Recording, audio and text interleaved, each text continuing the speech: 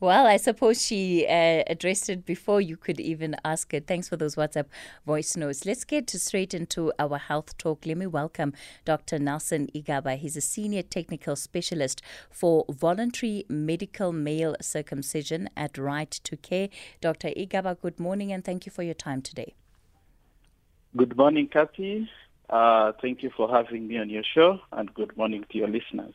Let's talk about the link, very basic, the link between cervical cancer and circumcision. Why are the two interlinked?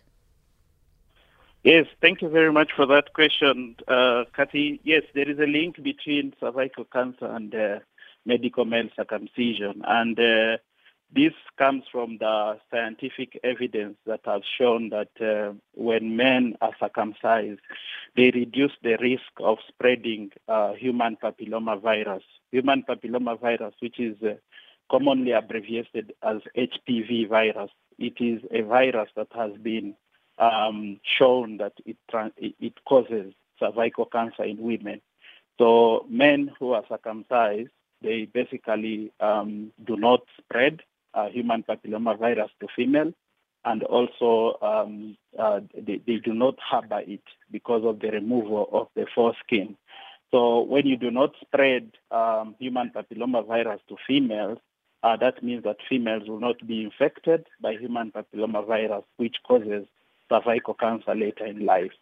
So that's why at Right to Care, we urge female partners to request their men, or they should support their men to get circumcised, so that they completely remove their foreskin, so that they will not harbor the human papillomavirus, and subsequently their partners will not be infected by this virus.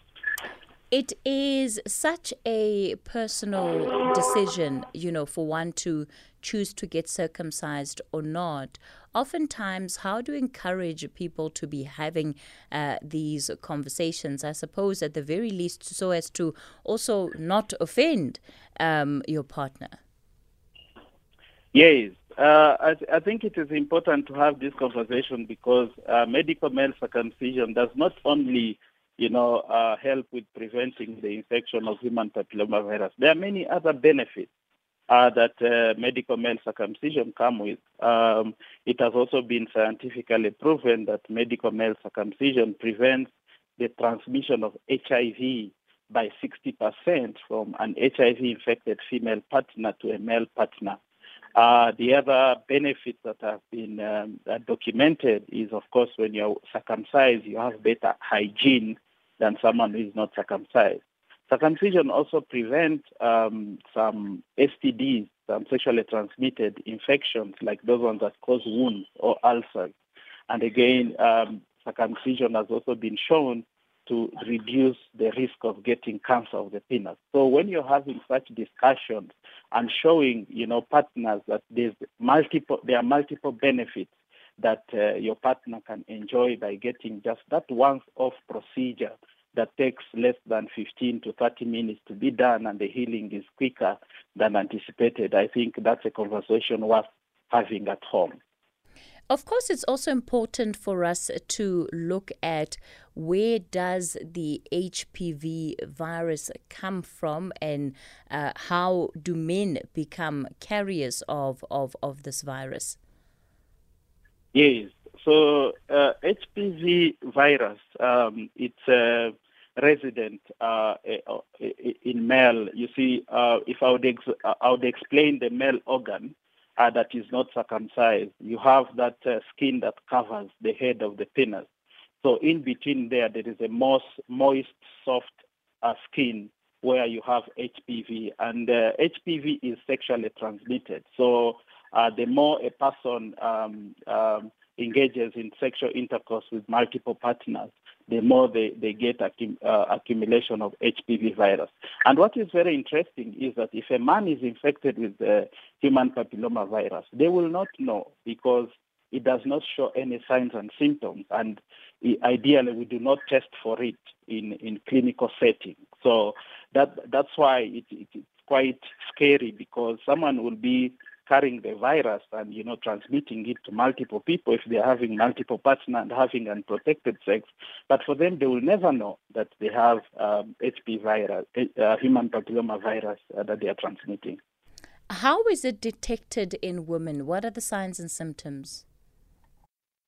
Yes, so that brings us to how cervical cancer comes. So cervical cancer, it is caused by human papillomavirus, and there are two types of human papillomavirus, or two families that are responsible for the cervical cancer. It is 16, human papillomavirus 16 and 18.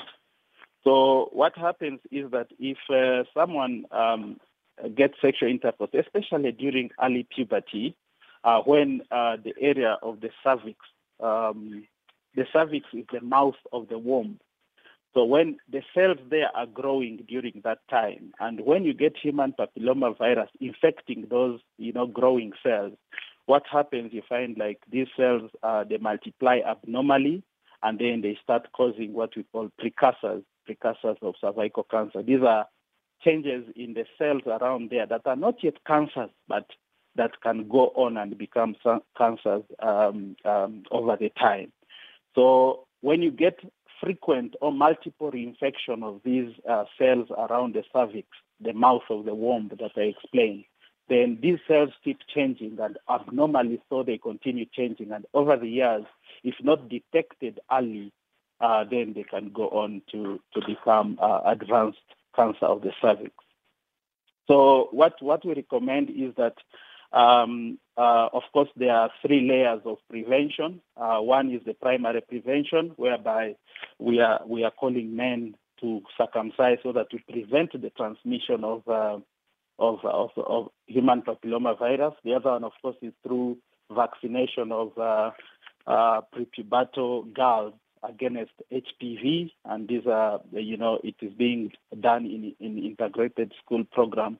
Girls around the age of 11 and 12 being vaccinated so that before they get the HPV, they are prevented, from getting the infection.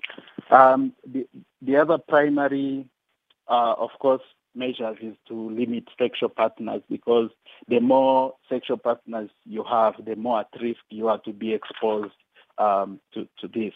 Then the secondary measure is if someone has already been infected with HPV, how do we detect it, and how do we detect that the cells around the cervix are changing in shape? So we do what we call screening. Screening is whereby you look at people who are at risk of getting a disease, but you screen them so that you see if they have gotten the disease, but they have not yet developed the symptoms. And there are many ways of screening people. There's something called pap smear. This is, in full, it's called Papanicolou smear.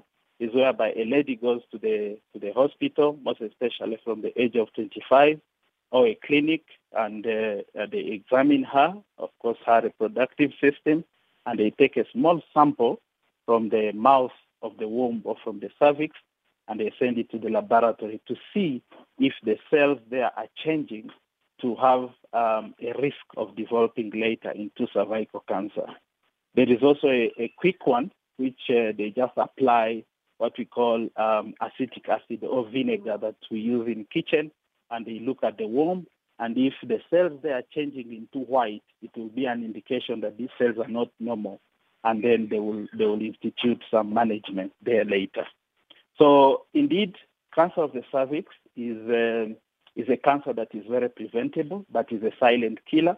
And the reason why it's a silent killer is that you will get into these precursors, like these cell changes early in life, but it will take 5 to 30 years before you develop the full-blown cancer or advanced cancer. But all this time, you will not have any symptoms.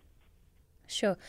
And is HPV always detected in pap smears? Because as you're saying, in as far as symptoms are concerned, it can be dormant for a very, very long time.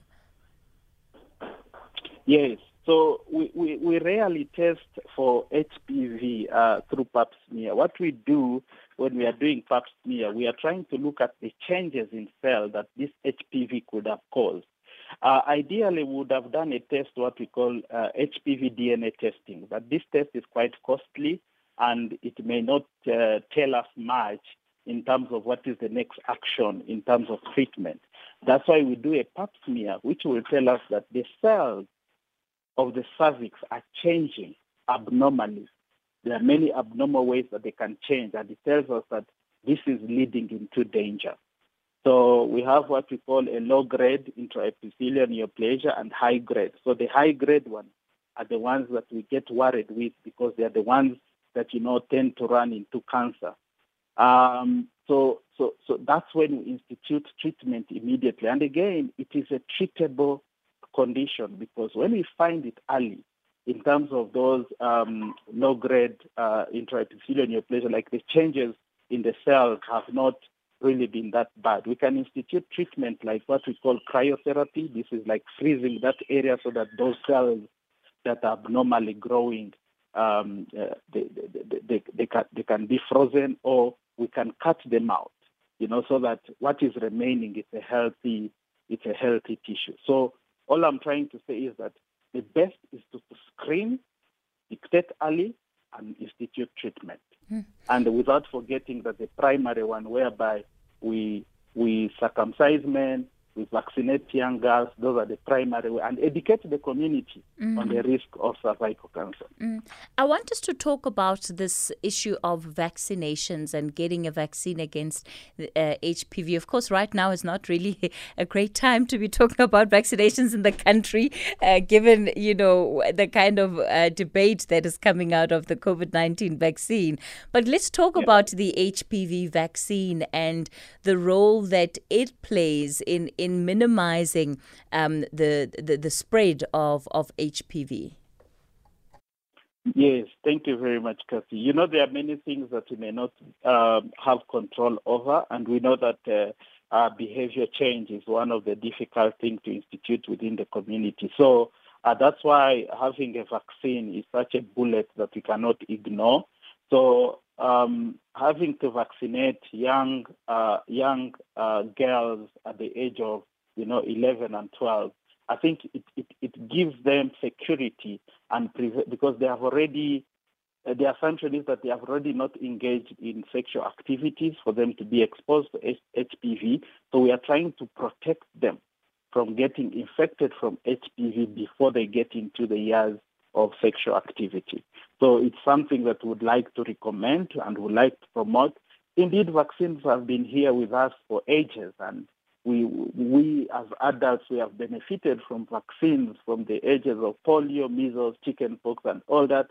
So here coming also COVID-19 vaccine, like you mentioned, it being a touchy subject, but we need to agree that prevention is better than cure. And if we have an opportunity to prevent, we better go for it. So does the HPV vaccine ensure and guarantee that the individual then will be protected from contracting HPV for their entire lives? That's correct, Cassie. The HPV vaccine has been proven effective in preventing people who get it from getting exposed to HPV virus. Let's talk then about just the infection rate of HPV. It's considered one of the most common sexually transmitted infections, and yet it's still very much under the radar. Why do you think that is the case? Yes, the reason is that, Cassie, remember I told you that we do not test for HPV. We do not test for it, and again, there is not much test in the clinical field. There is, of course, a DNA testing, which is very costly, and it does not give us a lot of clinical relevance. But the effects of HPV are the ones that are dire. For example, if I can give you a few statistics from the National Cancer Registry report of 2017, cervical cancer is the second mostly reported cancer among females after breast cancer. And 7,735 cases were recorded during that year. And to even make it, worse, 85% of these cases were black females. And the case fatality rate, it is above 50%. Out of the 7,735 females who got HPV, 5,630, died, from cervical cancer. Like I told you, the challenges we have is that we may not have a lot of opportunities to screen early, and you find many women come to the facilities when they have advanced cancer of the cervix, which there you will not be left with many options in terms of treatment, and then they end up dying. And those figures are really what you're trying to attend to make sure that we have less women dying, less women being diagnosed with cervical cancer. We're in conversation with Dr. Nelson Igaba. He's a senior technical specialist for voluntary medical male circumcision at Right to Care. And this conversation raising awareness about cervical cancer, but most importantly, the role of circumcision in limiting the spread of the HPV virus, which, we know is really crucial in terms of leading to the development of cervical cancer. I'll take your calls on 011 714 2006. That's the number to use to get in touch with us this morning. You can ask Dr. Igaba, whatever questions you have, and he will be responding to those questions. On the WhatsApp line, the number to use 0614 104 107, and we'll take your messages and voice notes on that line. You can send questions on the subject, and on Twitter, it's at SFM Radio. The hashtag there is hashtag SAFM Talking Point. So, Dr. Igaba, you are working with an organization that primarily deals with voluntary circumcisions. What are some of the common questions that you have people asking when they come to you, or the issues that you're having to deal with when people come to you? Thank you, Cassie. That's quite a good question. Yes, I work with Right to Care. Right to Care is a South African-based non-for-profit organization. Of course, we are funded by many funders, but majorly by PEPFAR, of course, to support the South African government in implementing HIV/AIDS programs and other programs. And currently, of course, we are working in the COVID-19 response. One of our expertise is, of course, rolling out a voluntary medical male circumcision program, which we have worked in for the past more than 10 years. So the common questions, of course, we deal with when we are trying to talk to men, to bring them into our facilities to perform circumcision, is issues related to fear. Fear of injections. Issues related to the stigma. You find like older males who have not circumcised, they fear that they will be looked at like, why now? Why late now? Then the other issue, especially in communities where there is a culture, practice of culture or traditional male circumcision, you'll find like there is still some stigma related to having medical male circumcision rather than traditional male circumcision. However, sorry, Dr. Igaba, sorry, I lost track of time. It's after 11:30. We'll continue with this conversation in a moment. I quickly have to go to Ann Musa, who's standing by with the latest news headlines. Ann, good morning. Thanks, Kathy. Good morning. In the headlines, the ANC says it has removed several people from its councillor candidates lists for the forthcoming local government elections in line with its step-aside rule. Action SA leader and former Johannesburg Mayor Herman Mashaba has launched the party's election manifesto in Newtown in Johannesburg. And nearly all 8,000 residents of a town in Myanmar have fled following fighting between the army and militias opposed to the military coup earlier this year. I'll have details on these and other stories at 12. Kathy Motlatlana on SAFM. It's our Health Talk feature for today, and we are shining the spotlight on cervical cancer, specifically the role of HPV in contributing to cervical cancer. And we know that HPV mostly transmitted by men who are not circumcised. Dr. Nelson Igaba is our clinician for today, and he'll be taking all of the questions that you have on the subject. Dr. Igaba, apologies, I had to cut you off there quite quickly before we went to the news headlines. I realized I wasn't paying attention to the time. It really is my fault. But perhaps you want to just conclude the thoughts that you're making about the concerns that people often have when it comes to medical circumcisions. Thank you, Kathy. Before we broke, I was just telling some of the listed barriers that we have identified from men. And at Right to Care, actually, we have found ways of breaking this barrier. For example, men fear pain, but we would like to reassure men that there is no pain involved in circumcision. So when you come to our facility, what we do, of course, we check you, we make sure that you are medically and physically fit to undergo the procedure. And when you're deemed eligible and physically fit, then we numb your penis with a local anesthetics. You just feel, of course, the first prick when we are giving the local anesthetics, and thereafter, throughout the procedure, even while cutting to remove the foreskin, you will not feel any pain.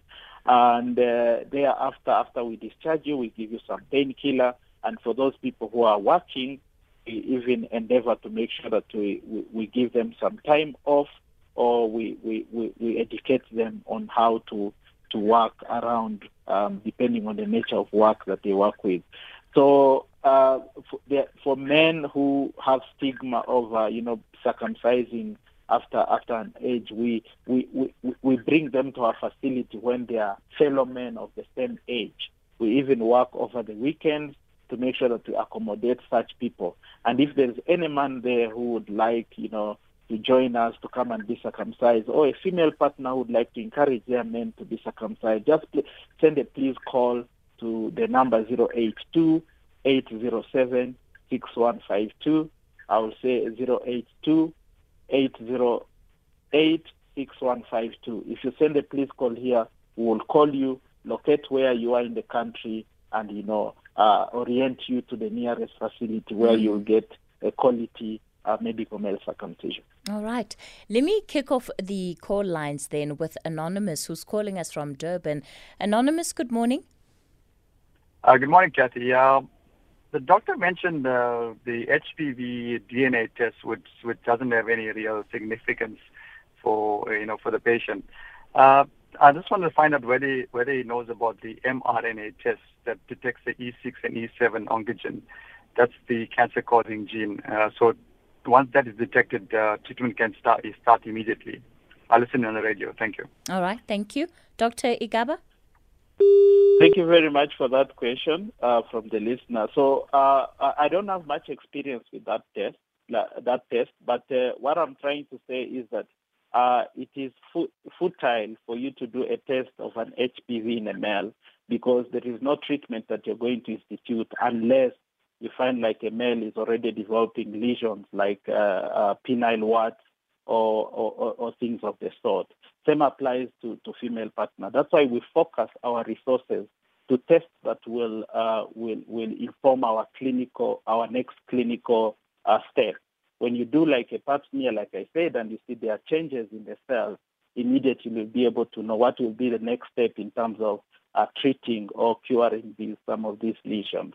So I would not really encourage to put a lot of resources in terms, especially for males, because the implication of doing the test will not give you any clinical next step. Okay. To Foslerus now, Mutaung, good morning. Good morning, Katie. How are you? I'm well, thank you, sir. Go for it. Thank you, and good morning to the doctor. Good morning, Mutaung. Thank you for calling. Yes.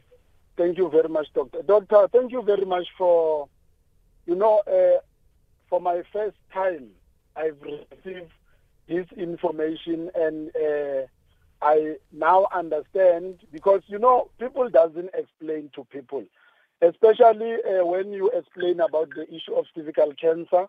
and we as men supposed to protect our women. So I really want to applaud you, Doctor, the way you have explained it. I hope and believe most of men who are listening, they have understand what is happening. And lastly, Doctor, how do one become an activist in helping or maybe taking a word out there to other men to say, guys, let us go and do this, let us do this. It's supposed to be done, it's protecting our women. How do one become an activist on that one, Doctor? Thank you very much, Tatem Tau, for those compliments and for that question. Indeed, Tatem Tau, you can start from wherever you are within your small circles of men to make sure that you tell them about how a silent killer cervical cancer is and how it affects women socially. Because when women have advanced cervical cancer, what happens to them is that they are socially disconnected from the rest, because advanced cervical cancer can cause mailing, can cause bleeding. Sometimes if it is very advanced and it creates a hole between where, your feces are stored, and you find fecal matter is coming from the vagina. So it becomes emotionally and psychologically and socially detrimental to the woman. So if there is any way men can come up to support, women in making sure that we stop cervical cancer, it's one, should get circumcised, and of course we should support all the other programs of the National Department of Health in terms of prevention of cervical cancer. So you can also reach out to us at Right to Care at the Tau, wherever you are. We really work a lot with the community, so creating demand. I think that will be another way we could work together to create the activism in the community. Dr. Igaba, just another request here for you to repeat that number. And this is for the WhatsApp number that you said people can use if they do actually want to start the conversation and have themselves or encourage their partners to come and get circumcised. So you can send a please call to 082. This is our call center number. We shall call you back. I'll say 082-808-6152. Either call in, send a please call, we'll call you back, we'll locate where you are, and we shall allocate you. We can even come and collect you with our own transport, and this is for free. The circumcision is for free. We'll follow you up until when you are healed, and make sure that you get the best quality. 082-808-6152. That's absolutely amazing. It sounds like an incredible service that you guys are offering, Dr. Igaba. Let me go to Peter. Peter, good morning. Good morning, Kathy. Good morning to the good doctor there. I must agree with the previous caller that the doctor is explaining very clearly and very nicely. But I came in late into the show, and I need to ask two questions. I have herpes. I want to know whether herpes is curable in the first place, and secondly, will herpes have any effect on a woman in terms of cervical cancer and other things? Thank you. All right, Peter, thanks for that question. Dr. Igaba? Yeah, thank you very much for that question. So I've not seen personally any association between herpes and cervical cancer, and I wouldn't think that there is, but definitely if there is, we'll definitely reach out to the caller and explain to him further. But what I know that herpes is very treatable. You just need to get to your clinicians, and we use antiviral treatment to treat the herpes disease, and we monitor you for the clearance of the disease. So it's very treatable. I would recommend him to reach to his general practitioner or clinician for further management. All right. In KZN, Jeremiah, good morning. Good morning, Mama. Kunjani? Siyaphila kunjani? Sikhona, Mama. Good morning, Doctor. How are you doing? Oh, good morning to your guests. Good afternoon. I come from the medical background. This year it's 21 years, and mostly I've practiced in a rural setting. My most recent stint was in a place called Flagstaff. It's in the border between KZN and the Eastern Cape. Now, when awareness grew about cervical cancer a couple of years ago, then there was vaccines and things like that. Then let people started being aware and more and more and more and more. But still, I don't know if the doctor would agree with me. Cancer is still has the face attached to old people. But its beginnings start right at when girls become women and all of that. It talks to the core of female reproduction basically in South Africa. For example, take the number of people listening to this and processing and understanding this information. It is very useful. As a clinician myself, the explanation that Dr. Igaba gave about the transmission clears up a lot of myths for me over the years. And again, in the order, we will always blame umfazi into right. There are so many layers to this thing.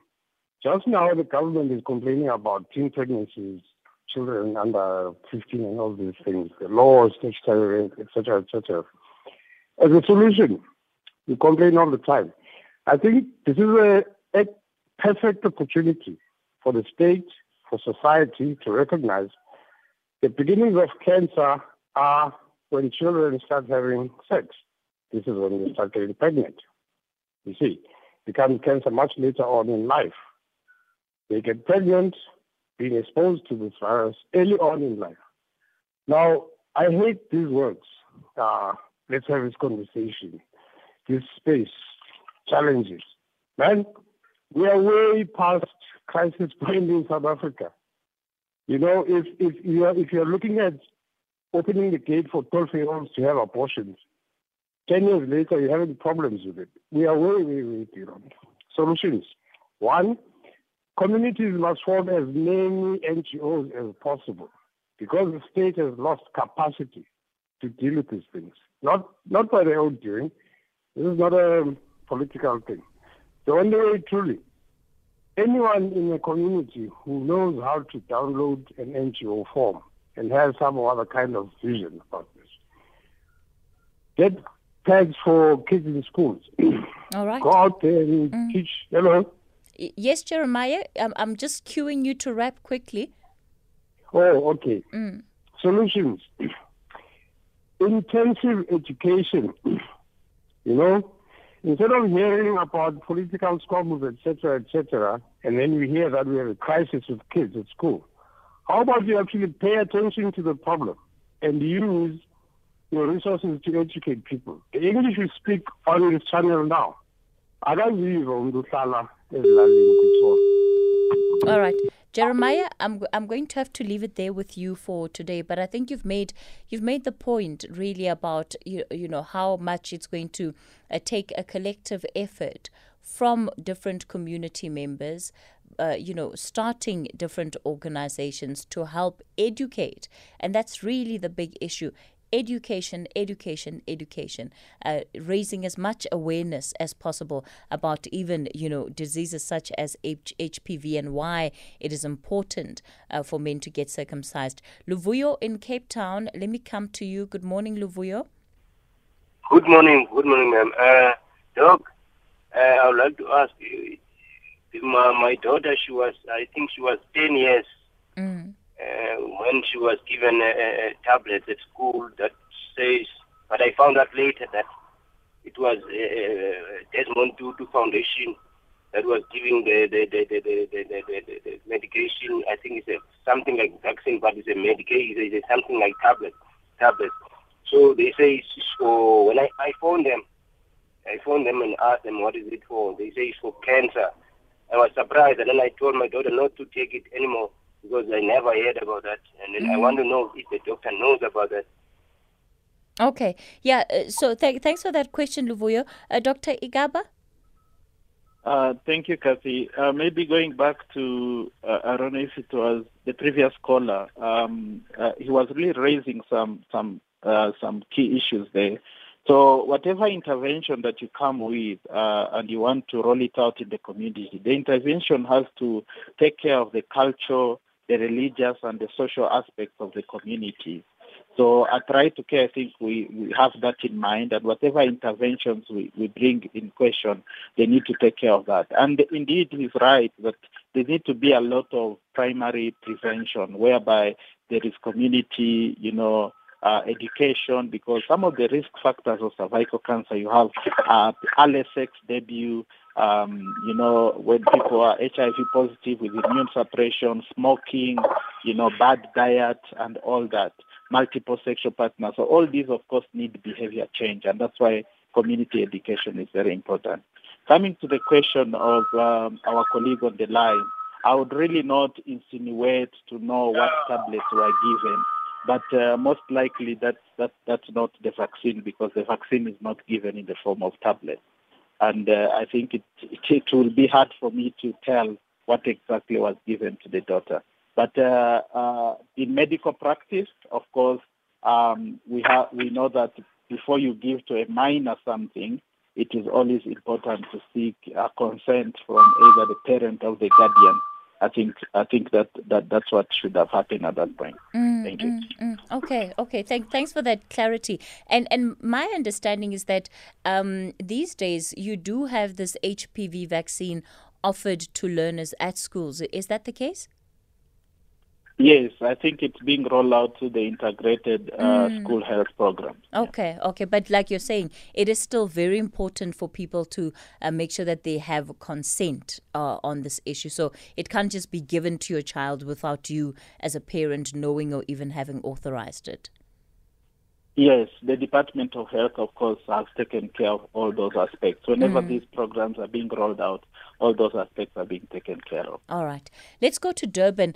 Nosisa, you're calling us from Durban. Good morning. Good morning. Good morning, doctor. Good morning, Nosisa. Thanks for calling. Okay, thank you for taking my call. I just have a question. I heard about this HPV vaccine last year. I have a daughter who is now 14 years. So early this year, I decided to take her to one of the clinics to get a vaccine. They then administered the first dose. At that moment, she was 13. They advised that she's going to need 2 doses of the vaccine. Then she was supposed to go back for the second dose end of August. But then it had just slipped my mind. I was just wondering if it's still possible to go take that second dose. Yeah, that's a good question. I would still recommend that it goes for the second dose. And the really principle around, the first and the second dose of the vaccine is similar to what we are doing with COVID, is that the first dose is what we call, it primes your immunity, like it awakes up your immunity, and you start producing those soldiers or the antibodies to fight against the disease that you have not yet been infected with. Whereas the second dose will be there to boost that immunity so that you have a robust immunity to deal with the disease. So I would recommend that you consult your nearest practitioner, and again, it will be important to complete the vaccine. Okay, All right. Thank you for that, doctor. Sorry. So they said because for the first dose she was 13, she's now 14, and I've heard that once she's 14, then she's gonna need 3 doses. I don't know if she needs to take 3 while she started at the age of 13, or she must continue with the 2 doses. I I would advise you that you call us directly so that you can seek guidance, and we'll connect you to the experts who are working on the vaccine so that they can give you further guidance on this. Okay. No, thank you very much. All right. Okay, Nosisa, thanks for the call. Let me go to Ruedeport. Lihle, good morning. Good morning, Kathy and the guest, and thanks for taking my call. I've got a quick one. I can see the time. Okay, I've got two questions. If I can just ask the first one, I recently lost my mom due to cervical cancer. Sorry, I'm emotional. It started to show the signs in about 2 months, where there was she was bleeding heavily. But little did you know that it had to be cancer. She also didn't know. She thought that she's because she was on menopause. She thought it has to do with a menopause treatment that she was taking. And then when we took her to the doctor said she's in the cervical cancer stage 3, something like that. And then we started the treatment around there. And then on the second month, when she went, she was told that she's on another stage immediately. And it shocked us that it was moving so fast. And then the following month, she couldn't even talk or eat. And then when I asked the doctor, she told me that this cancer of hers, because I asked her why is it so quick, yet I know some people, they stretch like taking 5 years or whatever with the cancer. Then she said this hers is very aggressive. So I would like to know why was it so aggressive? Because it just left us in the shock. And then the last question is, I just want to confirm if it's true that cancer is a generational, if I may put so, that if it happens that there's a sibling, it can go to us or to our children. Thank you. All right, Lihle, thank you so much for that call, and condolences on the loss of your mom. Dr. Igaba? Thank you, Lisa, for the call. And indeed, I'd like to join Kathy to deliver our sympathies and condolences for the loss of your mom. And that's why I said earlier that cervical cancer is a silent killer. And by the time you start seeing symptoms, most of the time it is advanced. And some symptoms are very non-specific that some people miss them. For example, the common symptoms is abnormal bleeding, either bleeding during sexual intercourse, or you've been all normal and all of a sudden you start bleeding during sexual intercourse. You start bleeding when you're taking a bath, when you're doing what we call douching. You bleed in between your periods. You have low abdominal pain. You have pain, sometimes when passing urine, or pain when you're having intercourse. So those are some of the signs at the advanced stages. And she asked an important question, that why did it run so fast?